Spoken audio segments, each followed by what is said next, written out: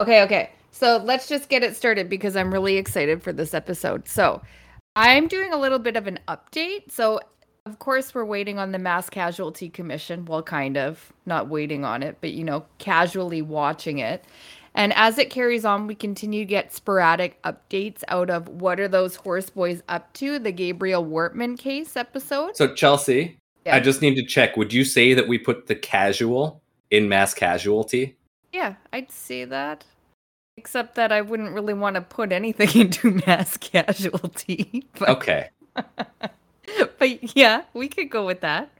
We're pretty casual. First up, actually, I think this is the only one up. So let's just talk about the RCMP officers that visited Wortman's house 16 times in Portapique, Nova Scotia in 2010, 2011, and 2013 before the 2020 mass shooting. And they had concluded that there was never enough evidence to investigate the man. I don't know about you, but I didn't hear about this anywhere. I heard a few things coming and going on the news, but not this. There's been a local Kelowna website that's been pretty good at keeping everybody up to date on what's going on in the commission. I've quite liked it.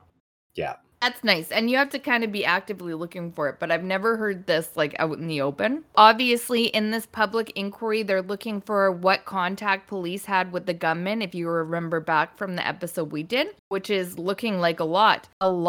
And the visits were on account of the multiple complaints from people, which I will get to the complaint soon. Don't worry, I won't leave you hanging. Constable Greg Wiley said he had developed a rapport with the man, being Wortman, beginning around 2008 and saw him in 2017 and was asked to follow up at least one of the complaints made against Wortman. He says, quote, "We get a gazillion threat complaints. Everybody and their dogs phoning in." Wiley told RCMP investigators 6 days after the shooting, according to the transcript released by the inquiry.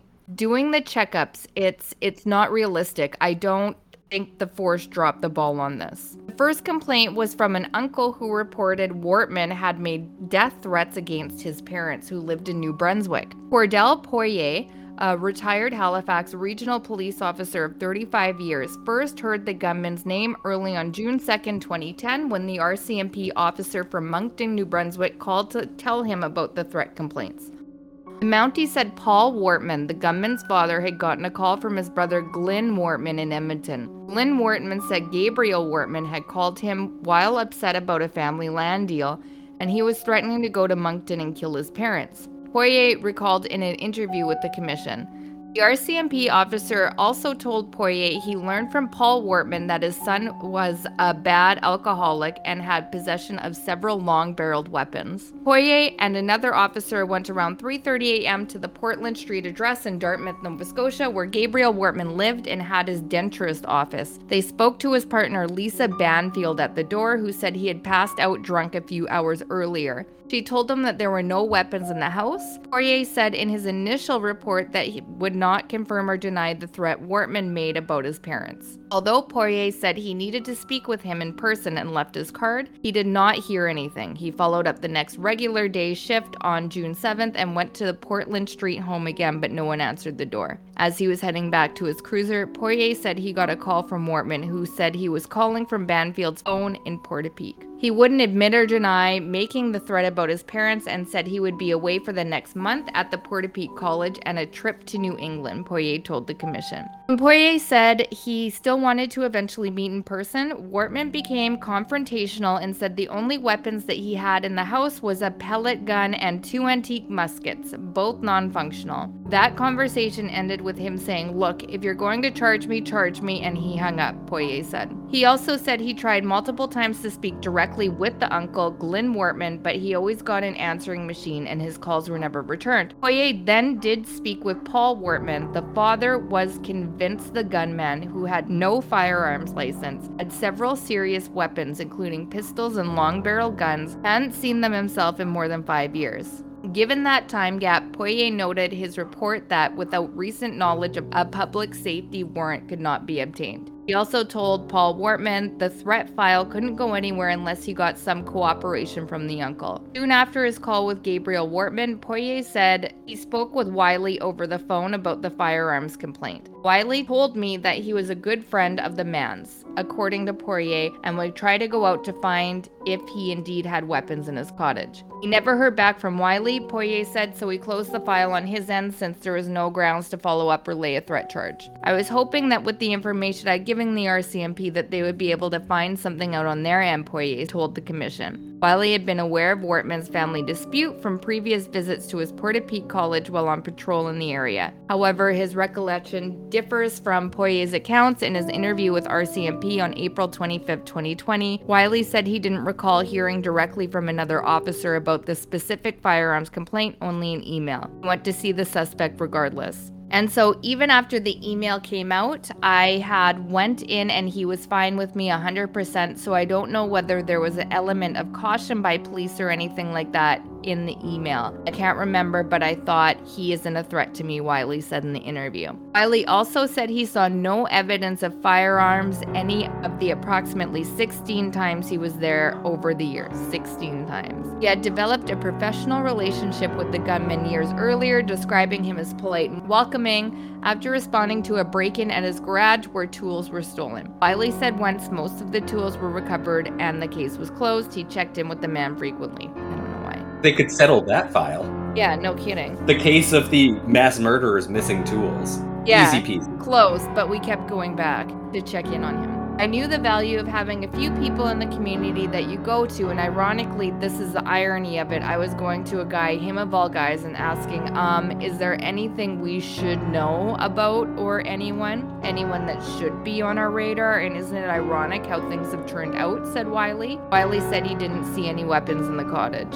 There was another instance, which was a tip circulated by town police in Truro, Nova Scotia, that Wortman wanted to kill a cop. The next time Poirier saw the gunman's name was in a report May 3rd, 2011 from Corporal Greg Dunsmore of the Truro Police Service Densmore, said an unknown man had approached him while on duty and said Wortman stated he wants to kill a cop. According to Densmore's reports, the source said Wortman had at least one handgun he'd taken between Dartmouth and Portapique, plus several long rifles located at his college that may be stored in a compartment located behind the flue. The report was also issued as an officer safety bulletin to all police agencies in the province on May 4th. All police agencies. Like I said, police had been told Wortman was under a lot of stress and has mental issues. Use extreme caution when dealing with Wortman, the bulletin said. Yet the other guy just was using him as a contact in the community. Like, of course, when I saw that one, the first thing I noticed was the name. And, ding dong, I said, I remember him, Poirier told the commission. Poirier called Densmore to fill him in on the 2010 threat file, and Densmore shared that the source told him Wortman stored his handgun in his bedside nightstand. At this time, Poirier said he called the Bible Hill detachment again and spoke with Wiley, filling him in about the Truro report and told him that an RCMP member should be sent to speak with Wortman. He didn't speak with Wiley again until July 17th, Poirier said, and Wiley still hadn't spoken with Wortman. Poirier said he found it strange. The RCMP officer still hadn't met with the man well over a month after getting the report. Poirier also spoke with active Supervisor Constable John McMinn at Bible Hill RCMP and told him about the Densmore report. McMinn said he'd review Wiley's file 2010 threat to determine what action, if any, was taken last year and get back to Poirier within the day. But Poirier said that it never happened. So from his perspective, that was it, and he left the case with the RCMP. I wasn't going to continually call back saying what's going on. They're handling it. So whatever they did, they did. Poirier said that was the last time he heard of the gunman until that horrible day when I heard his name after the 2020 mass shooting.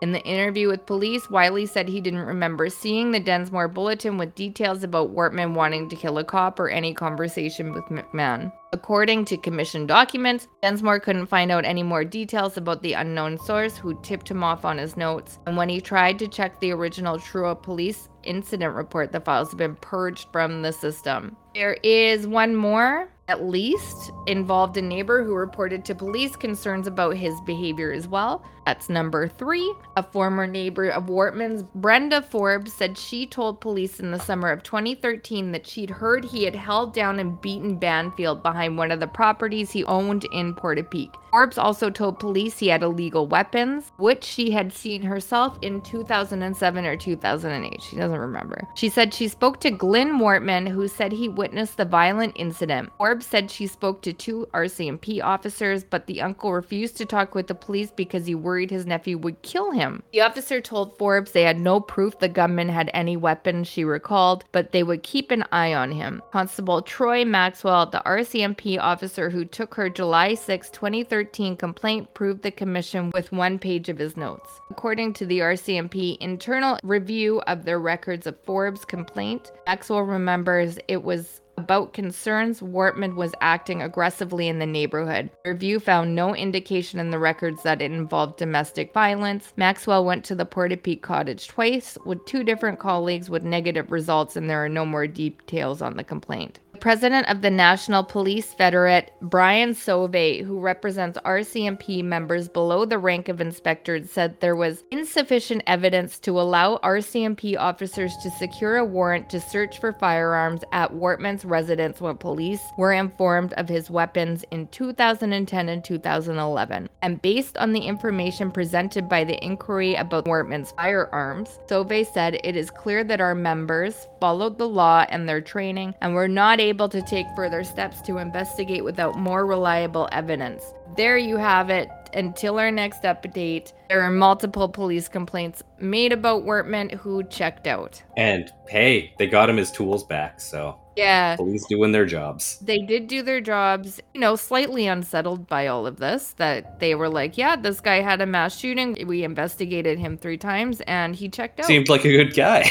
Yeah, he seemed like a completely good guy. We formed a relationship with him and checked in with him all the time, and he was fine. It may in fact bother me more than it should, maybe, how openly, the cops identify with this guy and think he's a great guy. He did. And I don't know if they're using it as maybe we were really there. We did our due diligence in checking it out. And to me, they didn't, because obviously these were all things they should have been checking in a little bit more to. Do you think they're using that as yeah, we knew him. He was good. He was fine. This is just a freak accident is how I'm taking them to be representing it. I don't know. Just on a purely anecdotal view, which pretty much everything we do is, I find cops are way too willing to make friends with and understand people coming from an extreme right-wing violence point of view. True. Do you think it's de-escalation or just interest? No, they just identify with where they're coming from a lot more. Maybe a little bit too risque to say in this episode. I'll probably end up editing this out. There's a reason the cops, they shut down left-wing protests like Black Lives Matter within minutes of them starting, and then somehow the trucker rally was able to gain footing for weeks on end. Okay, I get where you're coming from. I would have never thought of it that way, but you think way more better sometimes. Thank you. I'll tell people that now. Yeah, that's a good point. I really like that point that you made. Thank you for keeping it casual, as we are now doing. We have to keep up with our puns. And let's get into this episode now. I'm excited. Yeah, we're gonna see where this goes. From the unexplained to the mundane, come join us on our journey to the fringe.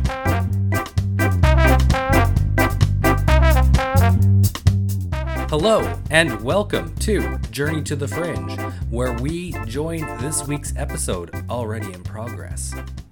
Speaking of David Wilcock loving to talk about himself, I think this is a great point now to go into David Wilcock's personal biography that he has written on Divine Cosmos. I was hoping you'd do that. Yeah, you guys are in for a treat. That's how I would describe it as well. Ever since age 2, David remembers having dreams of massive metallic cylinders floating in the sky along with bizarre psychic synchronicities during the day. My fucking At age 5, David had spontaneous out-of-body experience that greatly crystallized his quest for the truth of ESP, metaphysics, and consciousness. What the fuck does that even mean? Crystallize? Who fucking knows? Crystallize? No, he talks about crystals a lot. So that makes sense. That's not a noun, to crystallize something, is it? Oh yeah, something crystallized in time. Okay. Just kind of I've never heard it put like that. Okay. I've never heard it put like that. Okay. Just to basically make something stand still. Now that you say it that way, it makes sense, but I've literally never that idea in my mind has now crystallized is also something you can say. Something okay, that one sounds more normal than what he said. At age 7, David read his first full-length adult paperback book about ESP entitled How to Make ESP Work for You by Daryl Sherman. He conducted successful telepathic experiments with his friends and demonstrated repeated psychic accuracy while still in second grade, culminating in a classroom demonstration of his abilities. Oh, God. Oh, and then we get on the tough times. David's parents divorced when he was 11 years old, and he quickly began gaining weight through emotional eating, trying to stuff his pain with food. Again, he wrote this entire thing. As he got larger, he started wearing black t-shirts to try to hide the weight, and became increasingly socially isolated. He reached his heaviest and most depressed point at age 50. Again, this is his biography. He started it too, and he's going the whole way. This is how much he loves to talk about himself. Yes.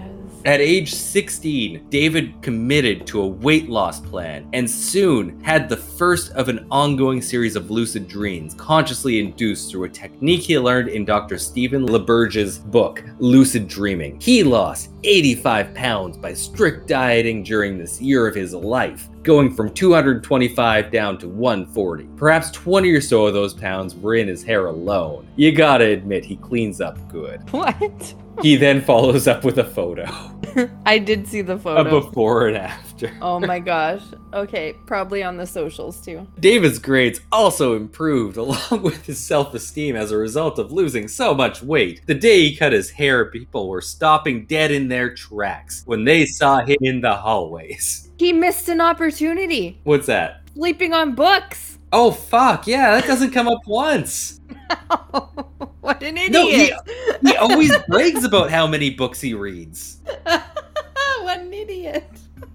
His transformation so impressed the faculty of Scotia Glenville High School that David was awarded the Martin J. Mahoney Memorial Award for Personal and Academic Progress. He actually bragged about an award he got in middle school. Yeah, I got nothing. I have none, so I can't jump on the band. And it's like, he got the most improved award. Like, that's not something necessarily to brag about. That doesn't mean you were great. It just means you were better than you were before. It's no Edgar Casey. No. He was healing tailbone. He got tailbone figured out with those ice packs. He was well on his way by this point. He was just most... And he only had a grade 5 education. It's a little higher than grade 5. I know. The gist of it is right. And this is my favorite part because he focused on this so much. I could not find the video, but he talked about this a ton back in the day. At age 19, after one bleary-eyed year of college partying, David went totally sober and began a detailed journal of all his dreams on a daily basis. He has an unbroken record of dreams that continues to this day some 14 years later. Currently, David averages 80 to 100 pages of private journal writings every 15 days. Between documenting dreams, important emails, and his life daily events, David considers meditative journaling and dream work to be essential to spiritual growth. He's documenting his emails. Yeah. I can't even imagine if I had a notebook and I was not only writing all my dreams, I mean, not to brag, but I have some pretty good dreams, along with my emails and like other things in my day, like... It actually does surprise me how much shit this guy does get done in a day. Because, like, he posts blog posts almost daily on Divine Cosmos back in the day. Well, this was his job. And they were long, I know. For some reason. But at least he was committed to it. I know, and I'm just thinking, like, how compelling would my dreams and my emails be? Probably not very... It'd be a wild ride, though. It sure would be. I should do it. And that's the point. Do you remember back in his old videos how he talked about how he was a raging alcoholic? And Yes. he actually considers I love himself that. a recovering alcoholic? Yeah. He says it's a bleary-eyed year of college partying. Back in his videos, he described it as like a month. And I'm actually pretty sure it was like a weekend of over drinking. And he's like, no, I don't like alcohol. But Yeah. no, that's not how he describes it. He's a recovering alcoholic. Yeah, I actually get that from him. I don't look at him and I was like, yeah, I would like to like party with him. No.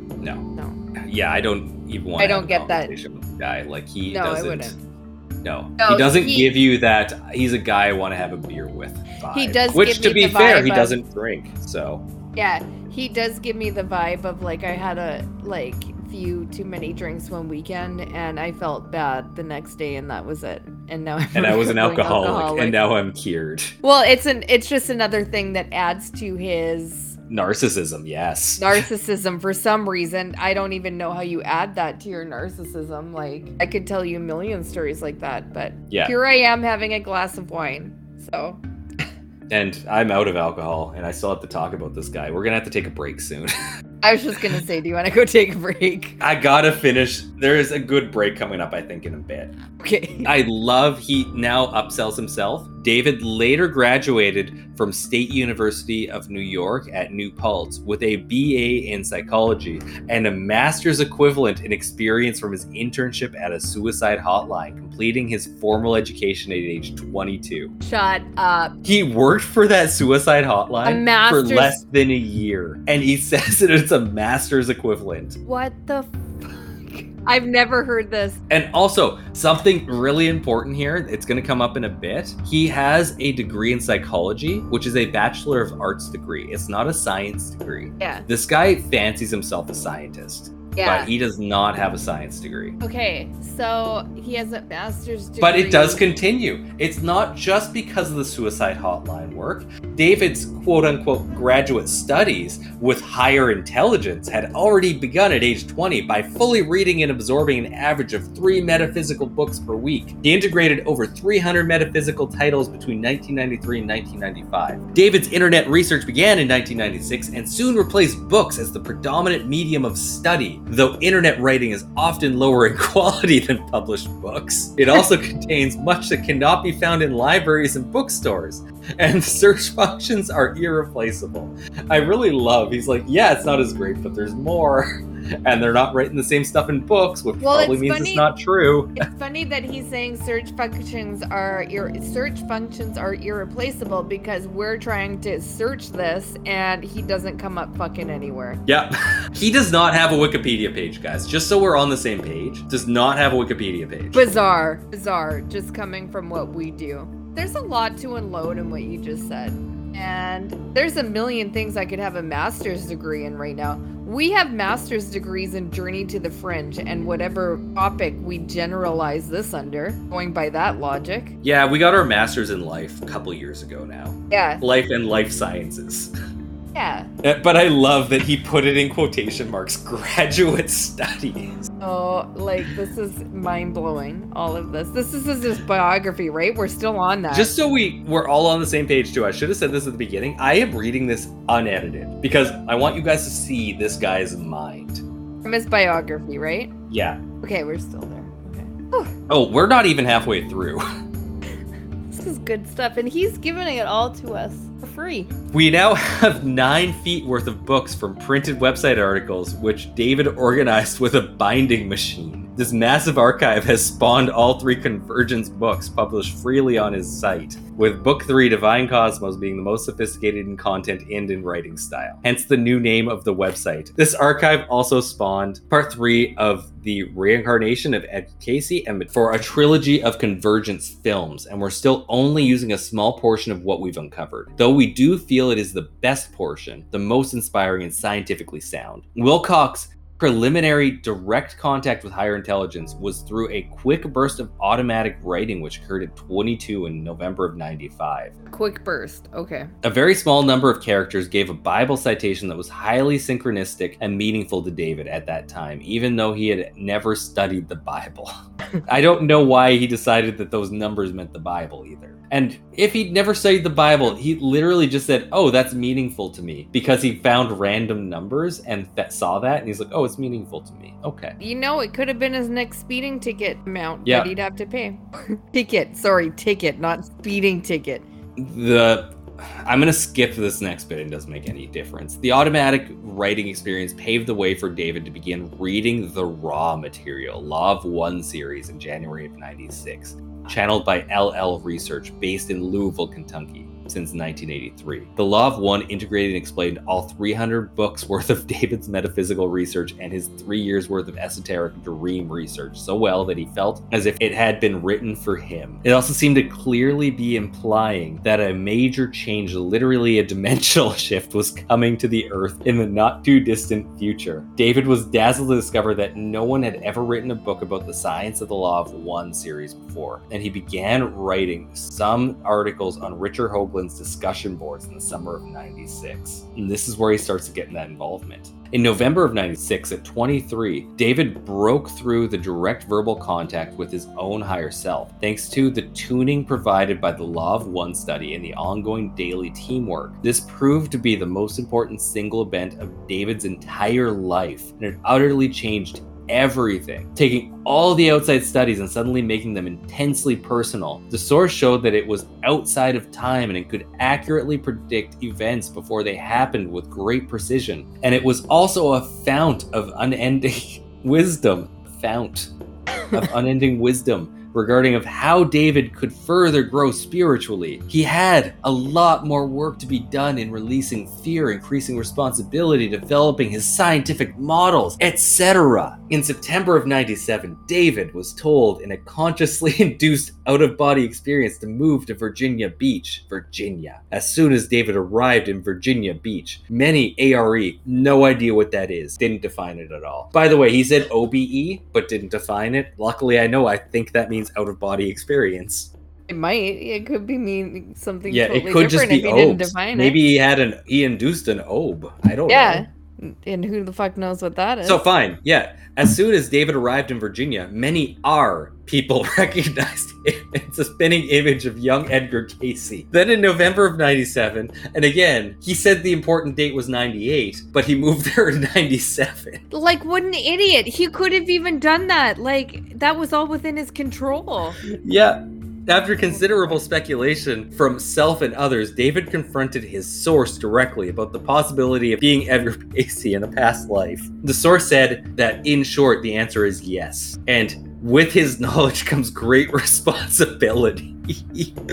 Other than the start of the channeling itself, this was by far the greatest surprise of David's entire life. It was extremely difficult for him to accept this, but the readings insisted that he talk about it with others and spread the word. Can you imagine after he, takes this down from his higher self and he's like, no! And, I don't want to do it. And they say, no, you have to be an ass. Everybody needs to see you.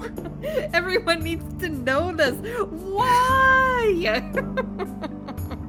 I'm definitely picturing a Tommy Wiseau level of tantrum. Yes, bad about acting. Finding out that his girlfriend's cheating on him with his best friend.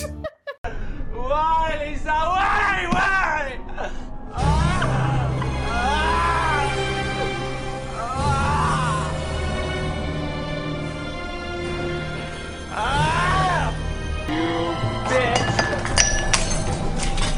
That's totally it.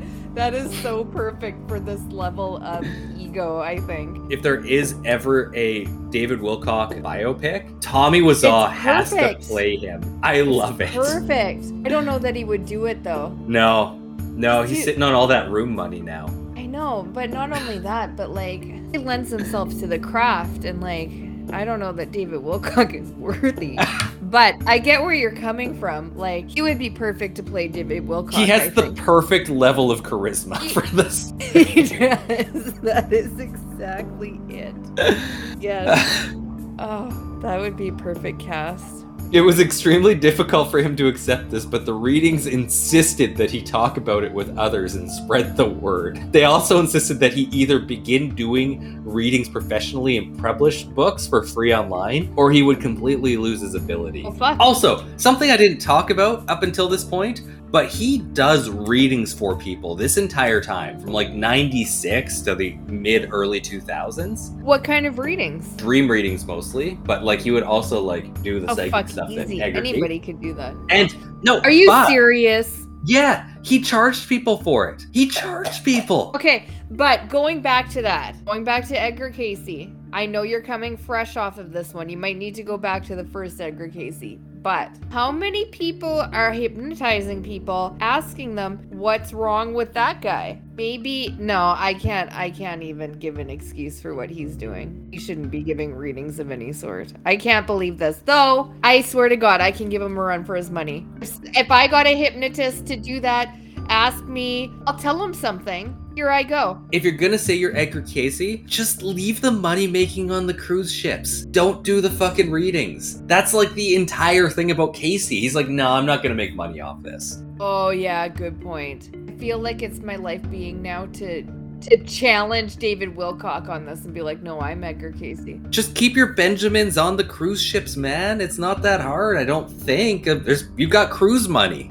Yeah. It depends on how many people he got. I got it. Okay. I'm gonna get a hypnotist. They're gonna ask me. I'll pay them money. Don't tell anyone though. I'll pay them money and ask them to be like, hey, what's wrong with that guy? Or what's wrong with me? And they'll be like, holy shit. Tailbone. Got it. Fucking do it. She healed my tailbone. It's now tailbones. And I'll be like, nah, I can't continue to do this for people because Edgar said I have to for money. Yeah. No, Edgar didn't say I have to. I'm Edgar and I'm saying no, like I have too many moral obligations to actually be giving readings. Then, on the down low, someone will ask me about my experiences as Edgar Casey, and then they'll sneak out an autobiography unofficially, and I'm the real Edgar Casey, and then I'll be like, no, I don't want anyone to talk about that because I'm the real Edgar Casey, and he didn't actually want to talk about all this. He'd never be an egomaniac like fucking David Wilcock, and then that's it. Then I'll fucking punch him in the throat. That's a good plan. I like it. You prophesized it, in fact. Look at that. I know. In the making. You're gonna get him going up the stairs, just right. That's my best way to get people, by the way. Okay, you guys have heard the prophecy here. We got a reporting. We're gonna edit it, in fact, just to make it even more factual. Yeah. 190 IQ right here. Not to brag or anything, but 190. I know everything anyone's ever said to me in every book I've ever read. Because I sat on them. Yeah. I sit on them. So beginning in July of 1998 and ending in August of 2005, David conducted 500 paid personal readings as a full-time professional intuitive counselor. Shut up. Oh, fuck. David's first stab at a Convergence volume was published on the Great Dreams website in the spring of 1998. What's the Great Dreams website? No idea. No idea. Okay. And David's own website, Ascension 2000, came online in February of 1999. And maybe the greatest bracket, no content has ever been deleted from this website since its inception, though we did change the name. The first complete volume of Convergence was posted on March 8th, 1999 on Wilcock's 26th birthday. The second volume was completed in late 2000. The first volume largely rewritten in 2001, and the third and most important volume, Divine Cosmos, in April of 2002. The reincarnation of Edgar Casey, with the question mark, finally hit bookstores nationwide in 2004. Oh my I have God. no idea why he says finally. Well, this is the first reference to the book in any way. Not only that, that's his first book, is it not? It's the first one that actually got released. Like the other ones written were by like him. free online books. Okay. Though most of David's work on the book was completed in 2003. Again, there are two authors, but the book was edited through at least 3 different passes by David, though he did not suppress any material that may have cast him in an unfavorable light, only striving to increase readability and round out the supporting data. He put that? Oh, for fuck's sakes. This guy. Reincarnation, which is apparently what he calls it for short, became With a the question third mark? best-selling book in the entire Frog Books catalog, though consistently left in a foul-smelling cloud of dust by Walter the Farting Dog. I have no idea what that means. It's Walter the Farting Dog. This is the greatest bio. Mess. Hold on. Walter the Farting Dog. While you do that, I just gotta get a drink. Oh, yes, please do. Yeah. Oh my God, this is awful. Is it a thing? It's a thing, and he has lots of gas coming out of his butt. A dog literally with gas coming out of his ass, like right out. I don't understand it. Though consistently left in a foul-smelling cloud of dust by Walter the Farting Dog. I don't get it. I don't get that either. Okay. Is he trying to be funny? Yeah, he is, but like, I just don't get it. I don't get the reference. Does he know Walter? Did Walter review the book? Did he write Walter the Farting Dog? Must have a connection to it some way. Let's keep going. David moved to Louisville, Kentucky in February of 2003 to join forces with Jim and Carla, much like the mighty Edgar Casey, leaving Virginia Beach. The two surviving members of the Law of One contact. He never left Virginia Beach. Oh, David did. David did. Yeah. Edgar didn't. Edgar didn't, no. Okay. He was soon followed by fellow members of Vara in March and Gary in late April. David reliably paid $601 monthly rent, shopped for the group's food on Friday night, and cooked the group's food for the entire week, all Saturday. Again, this is his bio. Who are these people? Who are they? Bracket, with fellow member Vara, who also did all the bookkeeping, close bracket. Okay. Still doesn't explain who the fuck Vara is. David also regularly performed a variety of skilled labor tasks. This is an absolute favorite part of his bio. Because it's like, why did you include this? David also regularly performed a variety of skilled labor tasks, including a complete remodeling of the basements.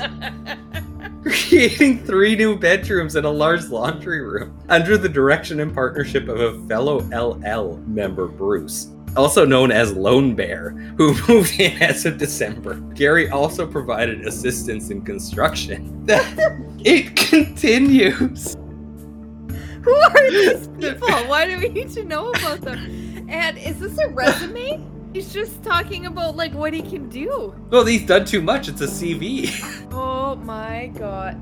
It is a CV. Holy shit. But I can't even wrap my head around. I would never hire this guy. The remodeling process proved to be the most grueling physical labor David would ever perform. The guy remodeled a basement. He literally worked from the time he woke up to the time he went to bed every day, stopping only to take paid clients, cook group food all day Saturdays, and attend group meetings on Sunday. Okay. He began eating. This is the first reference to it. He began eating regular animal protein again to support his physical body's muscular exertion, and discovered that his particular blood type really benefited from it. Thus, he allowed limited types of organic meat back after a 7-year stint of severely disciplined vegan dieting. Yo. Wait 1 second here, because it's in brackets. Sorry to our dedicated vegetarians out there. Some people can do it and some can't. He goes from talking about a vegan diet to sorry vegetarians. I love that we could totally cut out this whole part of his bio with no, like... Nothing's lost. There's no impact, but at the same time, it's There's no way in hell. Because why the fuck is it there? From Walter the Farting Dog to fucking Lone Bear, like what the fuck difference does this make? To the hardest work of his entire life, which is putting up some drywall. Makes no impact to what I know about David Wilcock. I think. I don't know that for sure. It builds his character. Okay. Much like the hard work he did in renovating that basement. It seems tough. Now, during this time, the Reincarnation book came out. And during a short break, David also produced his first reading on CD, complete with his own ambient electronic background music entitled What Is My Purpose? Did he do the music? Oh, he did the music. It's compact disc, right? Yeah, compact disc. He focused on all that. Again, like, he went into super detail where, like, it's not necessary at all. And then, like, out of nowhere, and by the way, I had to give up being a vegan. And by the way, that's when my next book came out, on CD. And then, like, he focuses on the weirdest fucking stuff. Like, right now, David was tasked by Richard C. Hoagland to upgrade his interplanetary climate change research to a whole new level. And this necessitated a relieving end to the basement labor by the beginning of April. Oh my god, ew. We went from him posting in '96 on Richard Hoagland's forums to he's doing research for Richard Hoagland. Or, sorry, he's being directed on research by Richard Hoagland. This is still... I had a feeling that he was something with Richard Hoagland. This this is still on his current website, right? Oh, yeah. He didn't feel the need to upgrade that he relocated from Virginia Beach to Louisville, Kentucky, in which he worked on this research that Richard Hoagland told him to, but he yet has to go into this whole... Even how the relationship budded. Also, I use that word intentionally because I get a lot of Blavatsky feel from this guy. Yeah. Blavatsky plays a huge role in everyone's life. Well, and yeah, Edgar Casey was taken in by Blavatsky a little bit. Not him per se, but it came up. So yeah. There we have Listen it. Listen to the episode if you're confused. Yeah, I get that too as well, actually. And that was a great... And also, it should be very important right now that I say this. Richard Hoagland has no formal training of any science, like at all. He finished high school. That's Richard Hoagland's background. Yeah. And he is directing David Wilcock's research into interplanetary climate change and the best resources to use. And it comes up right now. David relies heavily on Russian scientists for this research. Doesn't speak a lick of Russian.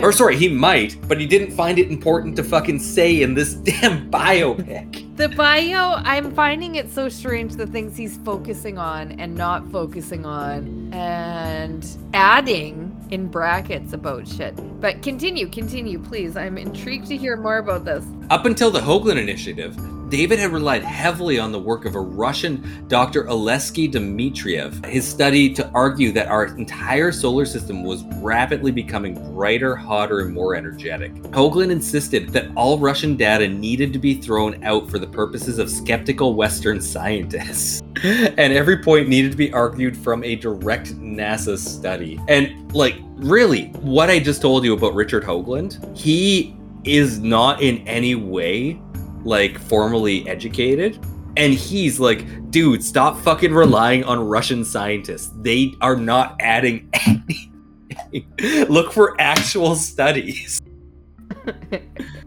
You don't speak Russian. Oh, Richard Hoagland's like the true hero first calling him out. Yeah, somehow, yeah. I wouldn't call Richard Hoagland a hero by any means, except when it comes to this. And as soon as he was told that, David generated well over a foot of new internet research books. Internet research books is what he described it as. In just a few months as a result of this inspiration, which led to the 2004 Interplanetary Day After Tomorrow ? Article series on Richard's website, enterprisemission.com, and an appearance on Art Bell's show with Richard, followed by an appearance on the Bay Area UFO Expo later that same year. Before leaving for the conference, David had dreams equating the career breakthrough with winning a gold medal in the Olympics. This is such a good story. And on the way home, he found himself on the same flight with a local Olympic gold medalist from Kentucky. And what?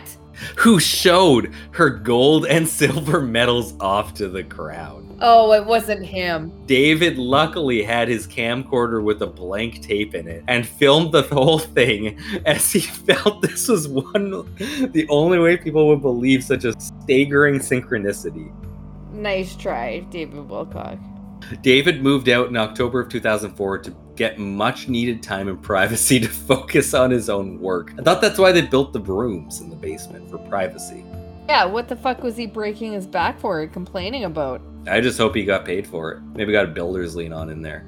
Anyhow, while still providing crucial assistance for developing LLs and Rustic Property Avalon, which was a real passion for both Bruce and Vara. I just need to say this now. LLs is capital L / capital L apostrophe S. And I have no idea what that fucking means. Okay, are you serious? And like, who is these people? Yeah. Okay, continue. Just have to say it again.